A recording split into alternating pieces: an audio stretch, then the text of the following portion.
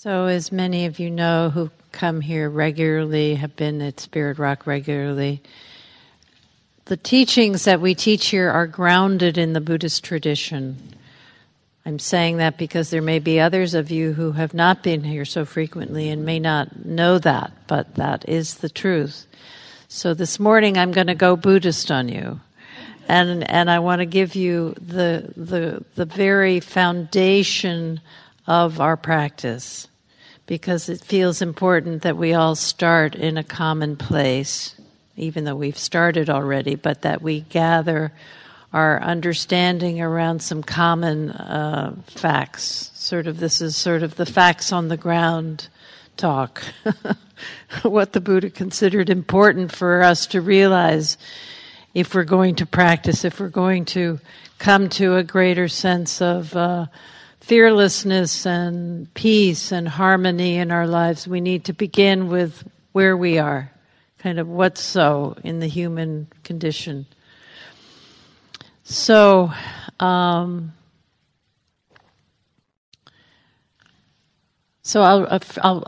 read first. I'll begin with a story that Norman Fisher tells in his wonderful book on compassion. By the way, the book list, I think you all have it now. It's almost impossible to not include so many very fine Dharma books on that list.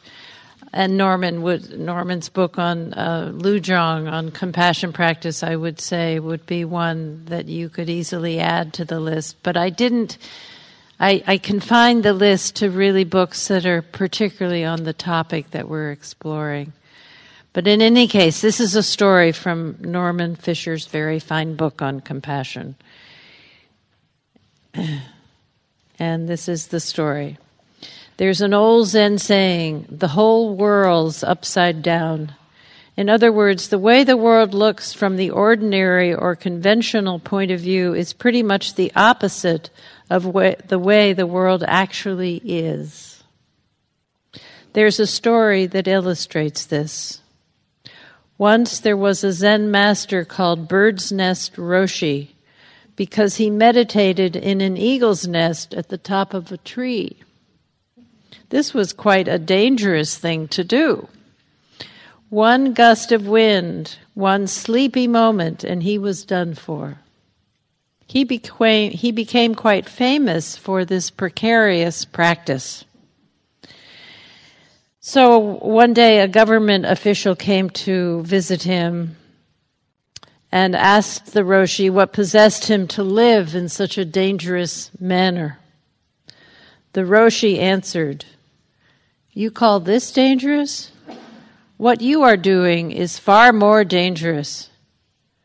Living normally in the world, ignoring death, ignoring impermanence and loss and suffering, as we all routinely do, as if this were a normal and safe way to live, is actually much more dangerous than going out on a limb to meditate." So that is that is kind of what I'm referring to when I say the facts on the ground. Let's get real about what's going on in this human life. Let's not try to make it otherwise. So this is called transforming bad circumstances into the path. Or like we heard earlier, this is an adventure, but not an adventure I really want to be on, facing death. It's not the adventure I would like to be doing. So the attitude that we'd come to practice with is, okay, this is not what I would like, but this is my practice. How to open beyond what I want, what I like, what I think should be happening, to how it is.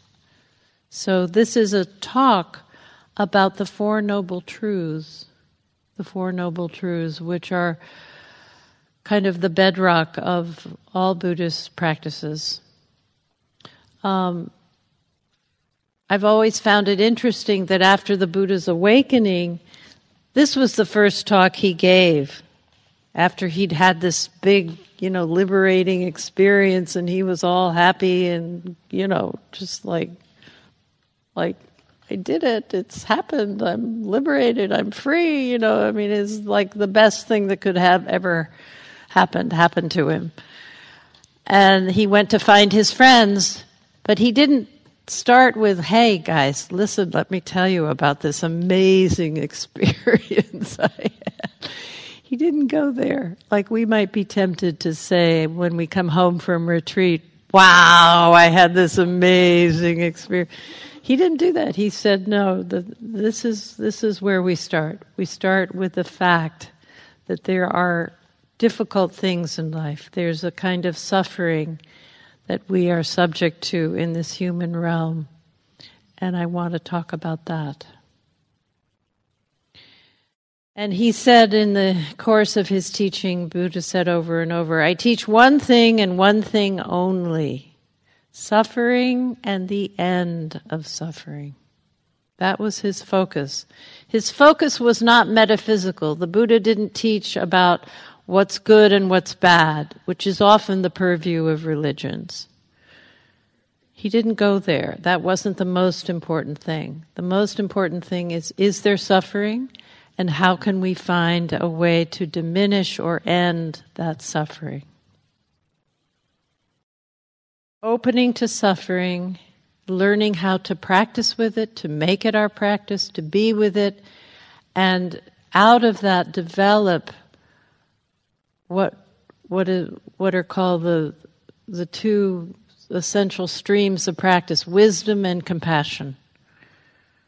That our suffering is what teaches us how to be wise, how to be compassionate. There's no other way to learn those things, actually. Compassion is the force of love in the human heart when it's encountered with suffering. There can be other forces at work as well, and we'll look at those. But the way to make the encounter with suffering meaningful and a force for our own growth is to think in terms of how to open the heart with compassion. So the word suffering in the Pali language is dukkha, and it often, every talk I've ever heard on the Four Noble Truths always talks about how dukkha means this kind of defective wheel. In the old days in India, they had wooden carts with wooden wheels, and dukkha was a description of a wheel that wasn't correctly constructed, so every time the wheel turned, the cart would bump or lurch, or, it's like trying to drive a car with a flat tire. You know what that's like. It's just a wheel it's frustrating because it's not operating correctly. So dukkha is that sense of things never being quite right, things not being perfect, things not being how I want them to be. That's dukkha. That's the experience. Other words used to describe dukkha are this sense of insecurity, of never being sure how things are going to turn out, instability, uncertainty, imperfection, conditions not being right so that we feel frustrated, unsatisfactory. The two definitions that I usually land on are, one, that which is difficult to bear. Whatever the situation, it's just difficult to bear. You're waiting in line, or you're in traffic, or things aren't happening how you wanted them to be happening. And it's just, there's nothing like, it's not a crisis exactly, it's just difficult to bear. Or another definition is wanting things to be different than they are. having a preference, maybe a slight preference. Right now you might see if there's a slight preference in you operating for a better kind of seat or different temperature in the room, or can't we talk about something else than the Four Noble Truths? Or, you might just notice in your own mind that there's always that, oh, it could be so much better if, or why don't we do this? Or, wanting things to be different than they are. The Buddha described 3 kinds of dukkha, 3 kinds of suffering. There's no limit really to the ways we can describe dukkha, but this is one way to organize our thoughts around it. There's dukkha dukkha. Dukkha dukkha is just when things are painful. And one of the obvious things that is painful in human life is the human body. It's born. It falls down. It gets broken. It's fragile. It's vulnerable. It gets sick. It gets old. And eventually it dies. So there's this just general category of dukkha dukkha, just the painful fact of being in a human body. And pains of all kinds. Any kind of pain that's just obviously unpleasant. Dukkha dukkha. Then there's sankhara dukkha, the suffering of the mind and heart. Different mind states, different emotional states, the sense of frustration, lack of satisfaction, despair, disgust, anger, all the states of mind and heart that we entertain in the course of our lives. Sankhara dukkha. Another way to describe this kind of dukkha is the experience of getting what you don't want. In life, maybe you've gotten a bunch of that. I've gotten stuff I don't want. I don't want to have to deal with this, but here it is. Or not getting what you do want. I know that I want that. I really want it. But you're not getting it, and you never will get it. That's painful. And then there's the suffering of not being able to hold on to something that you like. You got it, it's yours, and then you lose it. It goes away.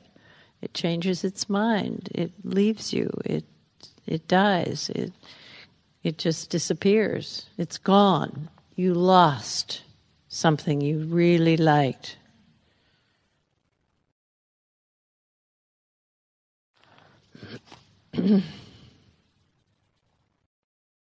One image for this kind of dukkha is it's like a dog with a dry bone.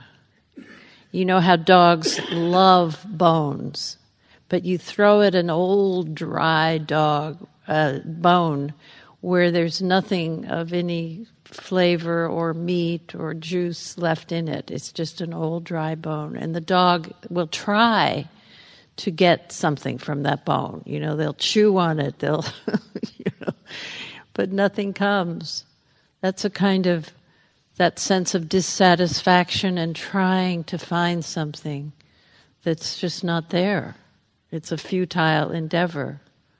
We're trying to get something from a person or a situation or an event that just doesn't have what we are looking for, but we keep at it. If I try harder, if I improve myself, whatever. And the third kind of dukkha is called anicca dukkha. Anicca is the word for impermanence, referring to the fact of a key feature of this human life, of life itself actually, is the fact of ceaseless change. That everything in this world that comes to being is also at some point going to not be there. People die, objects get old and fall apart, cars die. Everything that comes together will eventually come apart, you could say.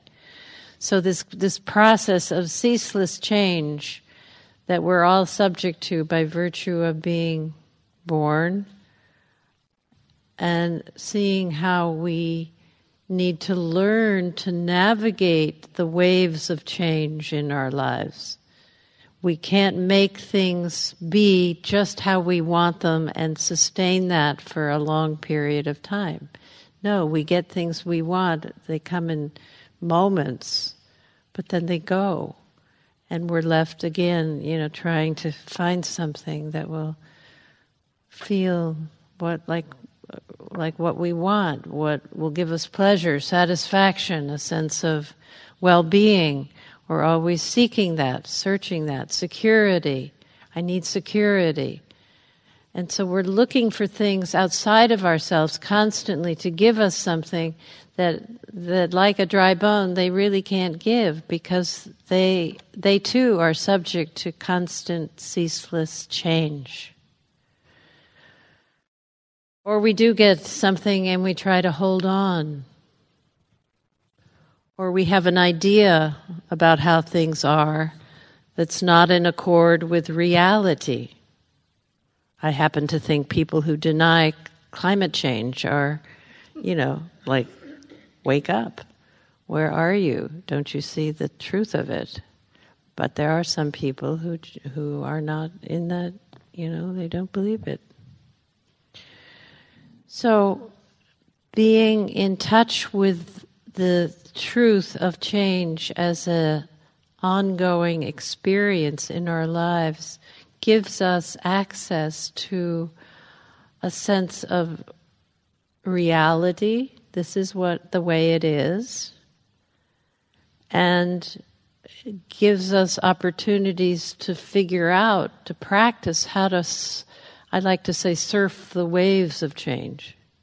Surfers have to learn how to surf. How do they do it? By getting out there and starting with the small waves and then working their way up to the big changes. They learn. It's on-the-job training. You can see all the videos in the world of surfers, but eventually you have to get out there and try yourself and figure out how to ride the wave. So we have a chance in our own lives to consciously or more consciously learn how to surf the waves of change. So the Four Noble Truths is a teaching of cause and effect. It talks about the fact that there is suffering, but it doesn't only talk about that. It talks about there being a cause of our suffering. And it talks about the end of suffering and how to live in a way that diminishes our suffering. So there's a lot of kind of encouragement to find better ways of being with these sort of difficult facts of life. It is said the cause of suffering. What is the cause of suffering? Basically wanting things to be different than they are. We could pretty much put anything in that category. Wanting things to be different than they are. Not that that's a bad thing or a good thing. It's just that that's the way it is. We want things to be different than they are. Sometimes the Buddhist words for this are craving, grasping, and clinging. We crave something and we grasp onto it, and once we have it, we cling to it. We don't want to let it go.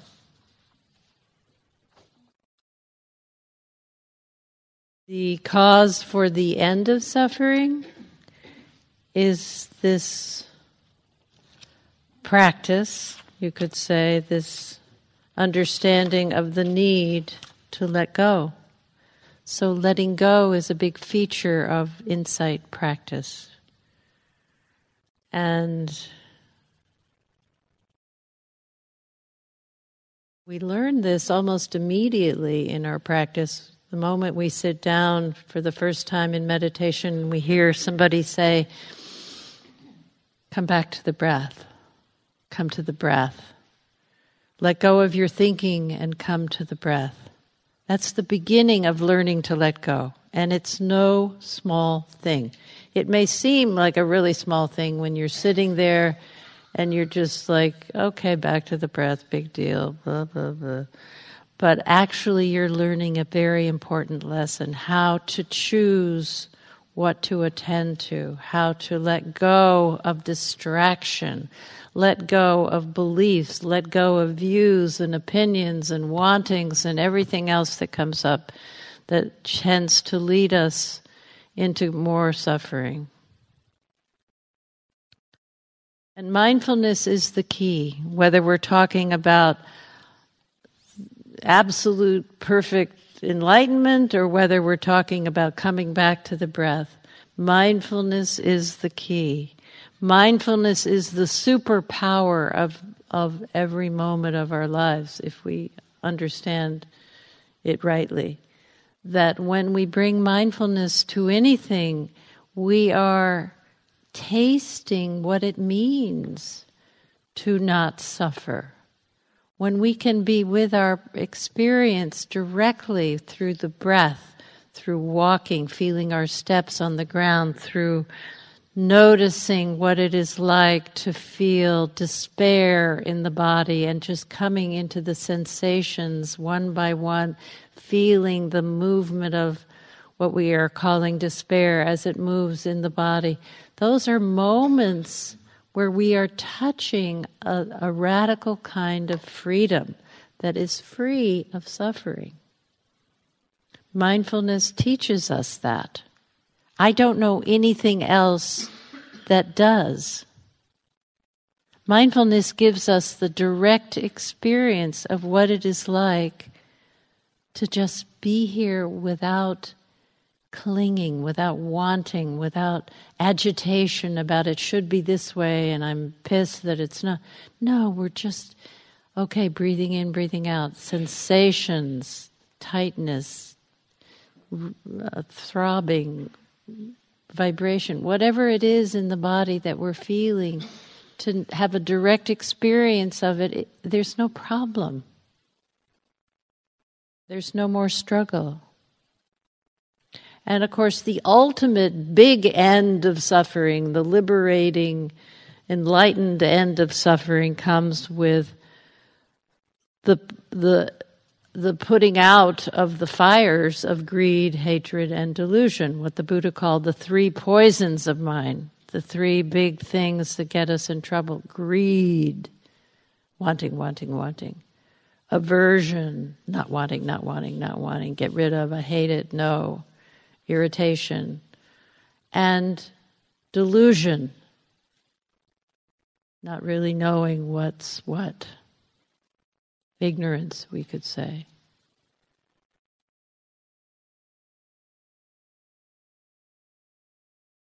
And all three, if you wonder what they are, read the news.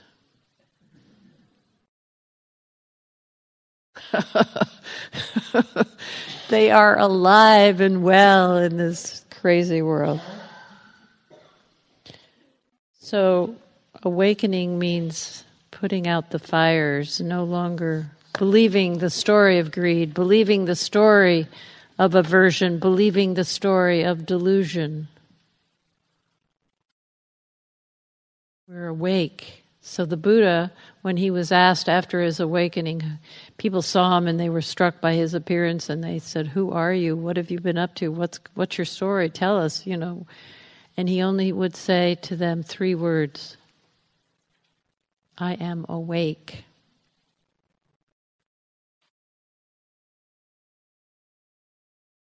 That was the important thing. He had let go and he was awake. So we use mindfulness to learn how these Four Noble Truths play out in our actual experience. They are not meant to be dogma. Oh, I'm a Buddhist now because I believe in the Four Noble Truths. It's not like that. They're not beliefs. They're a proposition to test in your own experience. Is it true? They are meant to be practiced with so we can see how they will work. Can we recognize when there's suffering in our experience? Can we recognize the cause of that? What is it that's got us hooked? We could think of the cause as where we're hooked. Oh, I think I'm right. That's what the hook is. I know I'm right. How could I not be right? Of course I'm right.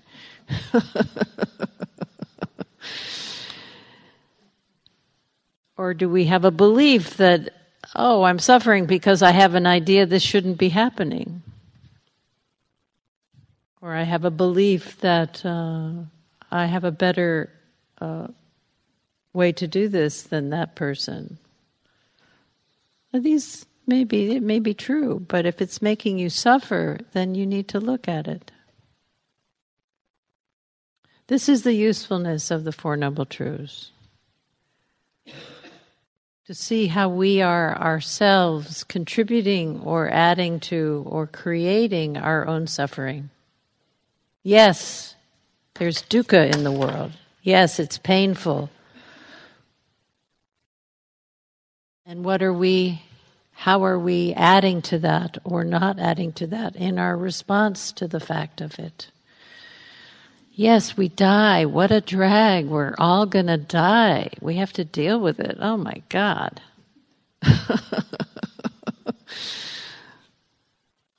I mean, a lot of people would never come to a class like this. Okay, I see that it's true.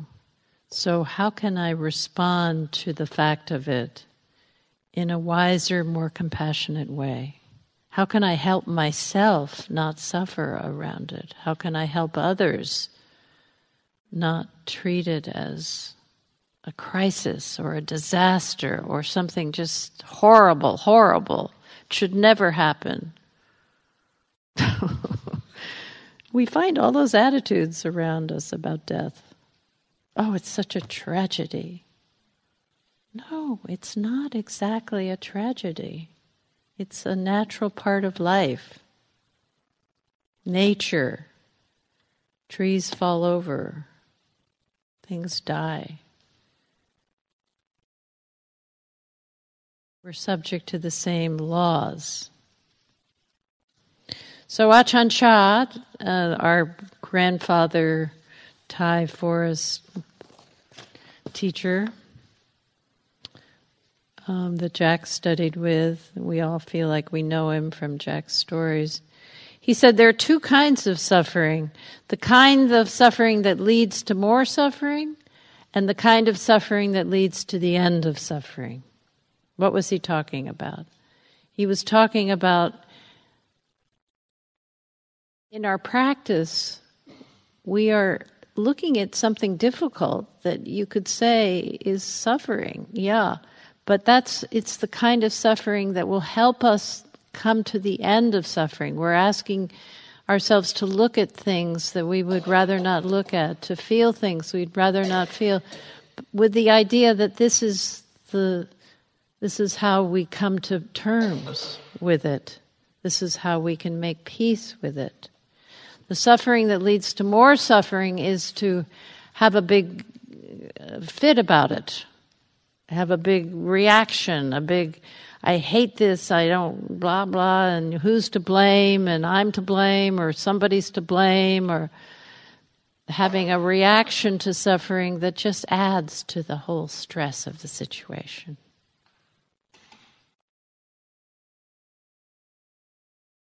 When we meet our suffering with mindfulness and compassion, it begins to gently transform. It begins to gently unwind as we practice meeting it over and over again. Those of us who put in our time on the pillow, You perhaps know, you think you've dealt with something and you sit down at a retreat or someplace and you're, oh my God, I'm still having that same story about that person or that anger or that grief. The grief, why doesn't it go away? By now it should be gone. There it is again. So, okay, grief, welcome. Let's see what's up. Let's be together. Let's breathe. Let's sit here. Let me open my heart to this one more time. This is what transforms our suffering over time. As Stephen Levine said in his book, the more we practice how to have a bad day, the more we practice how to have a bad day well, the better a day it will be. So on our cushion, we're practicing how to be with what we don't want to be with. And in that, something transforms.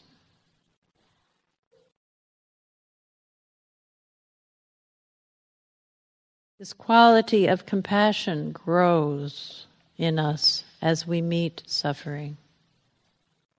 Compassion is this often quite spontaneous response to some kind of suffering.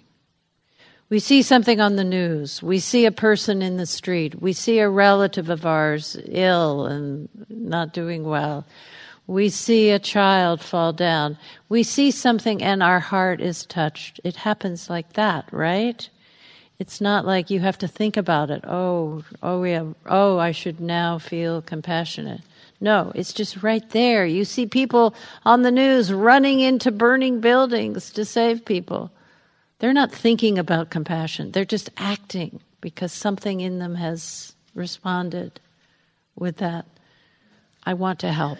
That's what compassion is. I want to help. We don't know if we can help, but we want to help.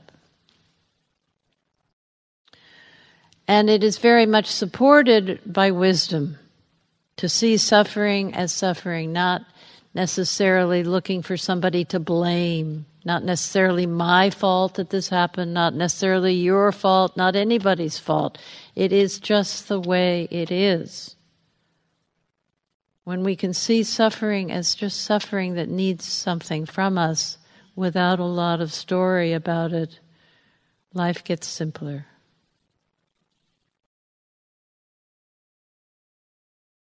And we also begin to sense the universality of suffering, that others are imperfect, and so are we, that others are insecure, frightened, and so are we.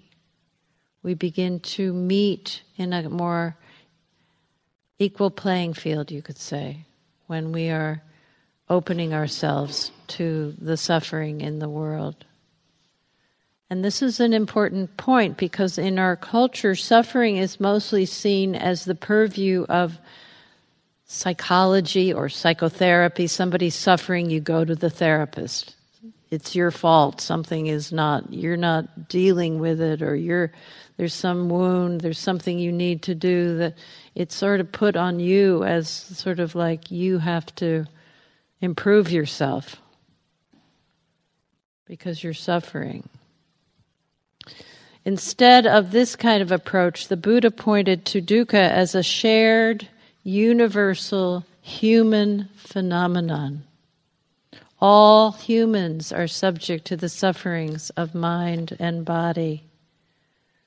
The physical pains, the emotional upsets, the mental struggles, wanting what you don't have, hating what you do have, the distress of losing what you love. When we suffer, we tend to feel isolated and alone. What's wrong with me? Instead, the Buddha suggested over and over again that we remember when we are suffering, that we remember those others having the same or even more difficult kinds of experiences. An example of this is a little story of a woman in the Buddhist time. Her name was Kisa Gotami. She was a young girl, young woman, and she had her first child, was a little boy, and as an infant he died suddenly. He died, and she could not accept the fact that he died. She kept wandering around in her village saying, "I need medicine, please give me medicine for my son. I want to make him well." And she was just sort of distraught with grief and going on about wanting medicine. And so finally somebody said to her, "Why don't you go talk to the Buddha? He's a doctor. He will help you." He was often called a doctor because of he had healing powers in the sense of him being wise and compassionate. So anyway, she went to see the Buddha, and he said, "Okay, I can help you. Here's what I need you to do. Go to your village and find a house where no one has ever died, and bring me some mustard seeds from that house." So of course she went to the village and knocked on doors and, "Is this a house where no one has died?" "Oh no, that many people have died in this house." "Is this a house where no one has died?" No, we've had many deaths in this house." She could not find a house where no one had died. And that woke her up to the fact that her son was not the only person in the world who died. And so she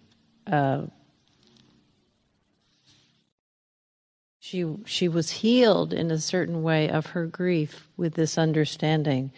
She took her son to bury, and she said, "Dear little son, I thought that you alone had been overtaken by this thing which people call death. But you are not the only one death has overtaken. This is a law common to all mankind. All things are impermanent." So she got some wisdom from this experience. So losing a child or a loved one is a shared experience. We are more alike in our suffering than we sometimes let ourselves know. So this is an important understanding of how to relate to this fact that we're not separate and alone with this struggle to deal with mortality. We're all in this together.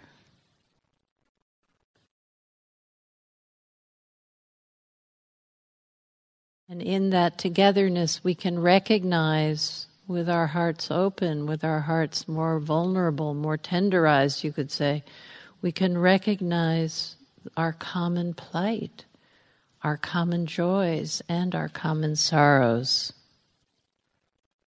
We are part of a vast, interdependent web of living and dying.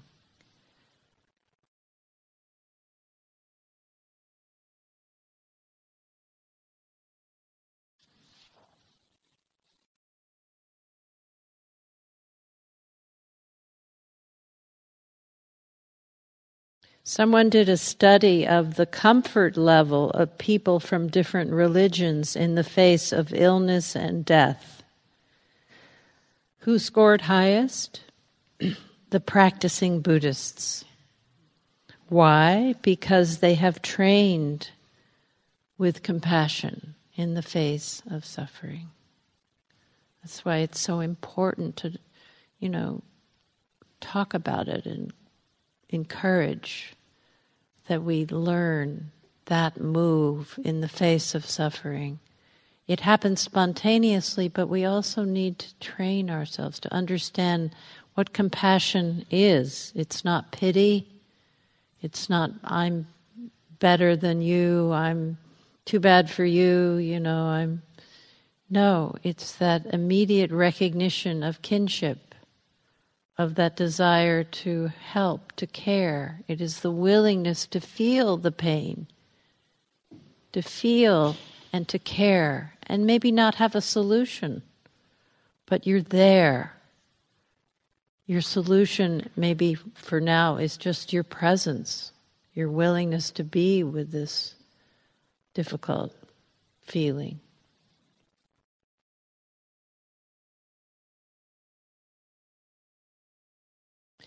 So I want to focus a little bit more on anicca dukkha, the fact of ceaseless change, and that is a kind of suffering that we need to come to terms with.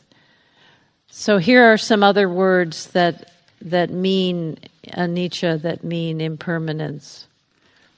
I've said impermanence, ceaseless change, but also they include unpredictability. When things are changing, we never know in what direction necessarily. Inconstancy, unreliability, instability, uncertainty, uncontrollability. None of us knows when we are going to die, or how we are going to die. It's not under our control. We can't predict.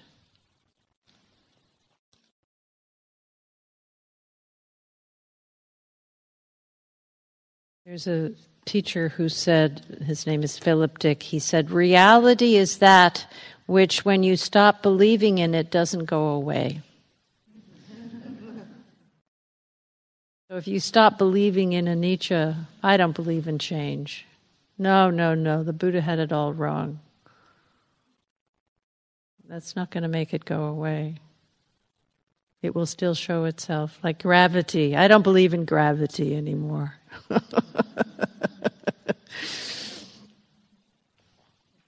So our task is to understand the truth of this anicca, that change is inevitable, and we study it. We allow its truth in. We learn to ride the waves. We learn to accept change as the way of living things, not a mistake, not a disaster, not a personal failure. Just the way it is.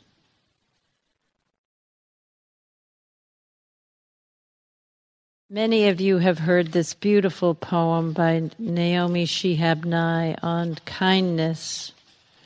We read it so much here. But I thought I'd read parts of it that are particularly relevant to what I'm talking about. She says, before you know what kindness really is, you must lose things. Feel the future dissolve in a moment. What you held in your hand, what you counted and carefully saved, all this must go, so you know how desolate the landscape can be between the regions of kindness. Before you know kindness as the deepest thing inside, you must know sorrow as the other deepest thing. You must wake up with sorrow. You must speak to it till your voice catches the thread of all sorrows and you see the size of the cloth.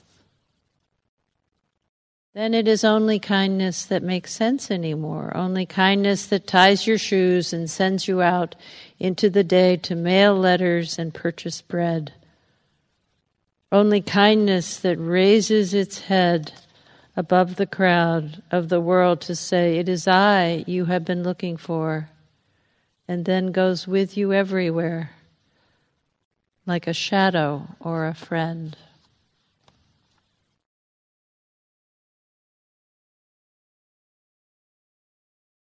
So Ajahn Chah would often give a teaching. went like this. He'd say to people, "You see this glass?" He'd say, people would say, "Yes." Thank you. To me, this glass is already broken. I have no illusions about its immortality. I know it's not going to be here forever. But while it is here, I can appreciate it. It's very useful having a glass to hold water. What a great object to have in one's possession. But I'm under no illusion about it.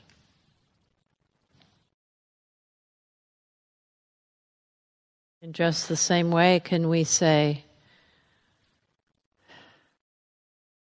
this body is already broken. Just try this on.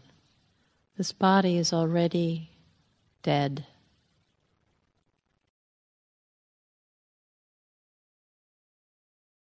But while it is here, I can appreciate it. I can use it. I can enjoy it. I can fully inhabit this human embodiment, but without the illusion of its immortality. So I'd like to also tell you a story of an Iraqi veteran who used this same principle in the middle of war. In the middle of war, he was scared, really frightened. He found somehow an 18th century samurai manual, and he read this: meditation on inevitable death should be performed daily. So instead of fearing my end, I owned it. Every morning after doing maintenance on my Humvee, I'd imagine getting blown up by an IED, shot by a sniper, burned to death, run over by a tank, torn apart by dogs, captured and beheaded, succumbed to dysentery. Then, before we rolled out through the gate, I'd tell myself that I didn't need to worry because I was already dead. The only thing that mattered was that I did my best to make sure everyone came back alive. So the manual said, if by setting one's heart right every morning and evening, one is able to live as though his body were already dead, he gains freedom in the way.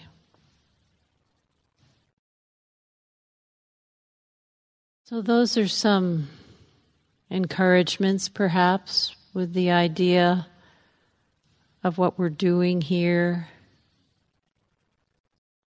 Some spiritual teachers talk about dying before you die. That's what these stories represent. So we can't make this happen, but we can invite it, some awareness of this. We can invite in, we can open ourselves to the import of this in our own lives.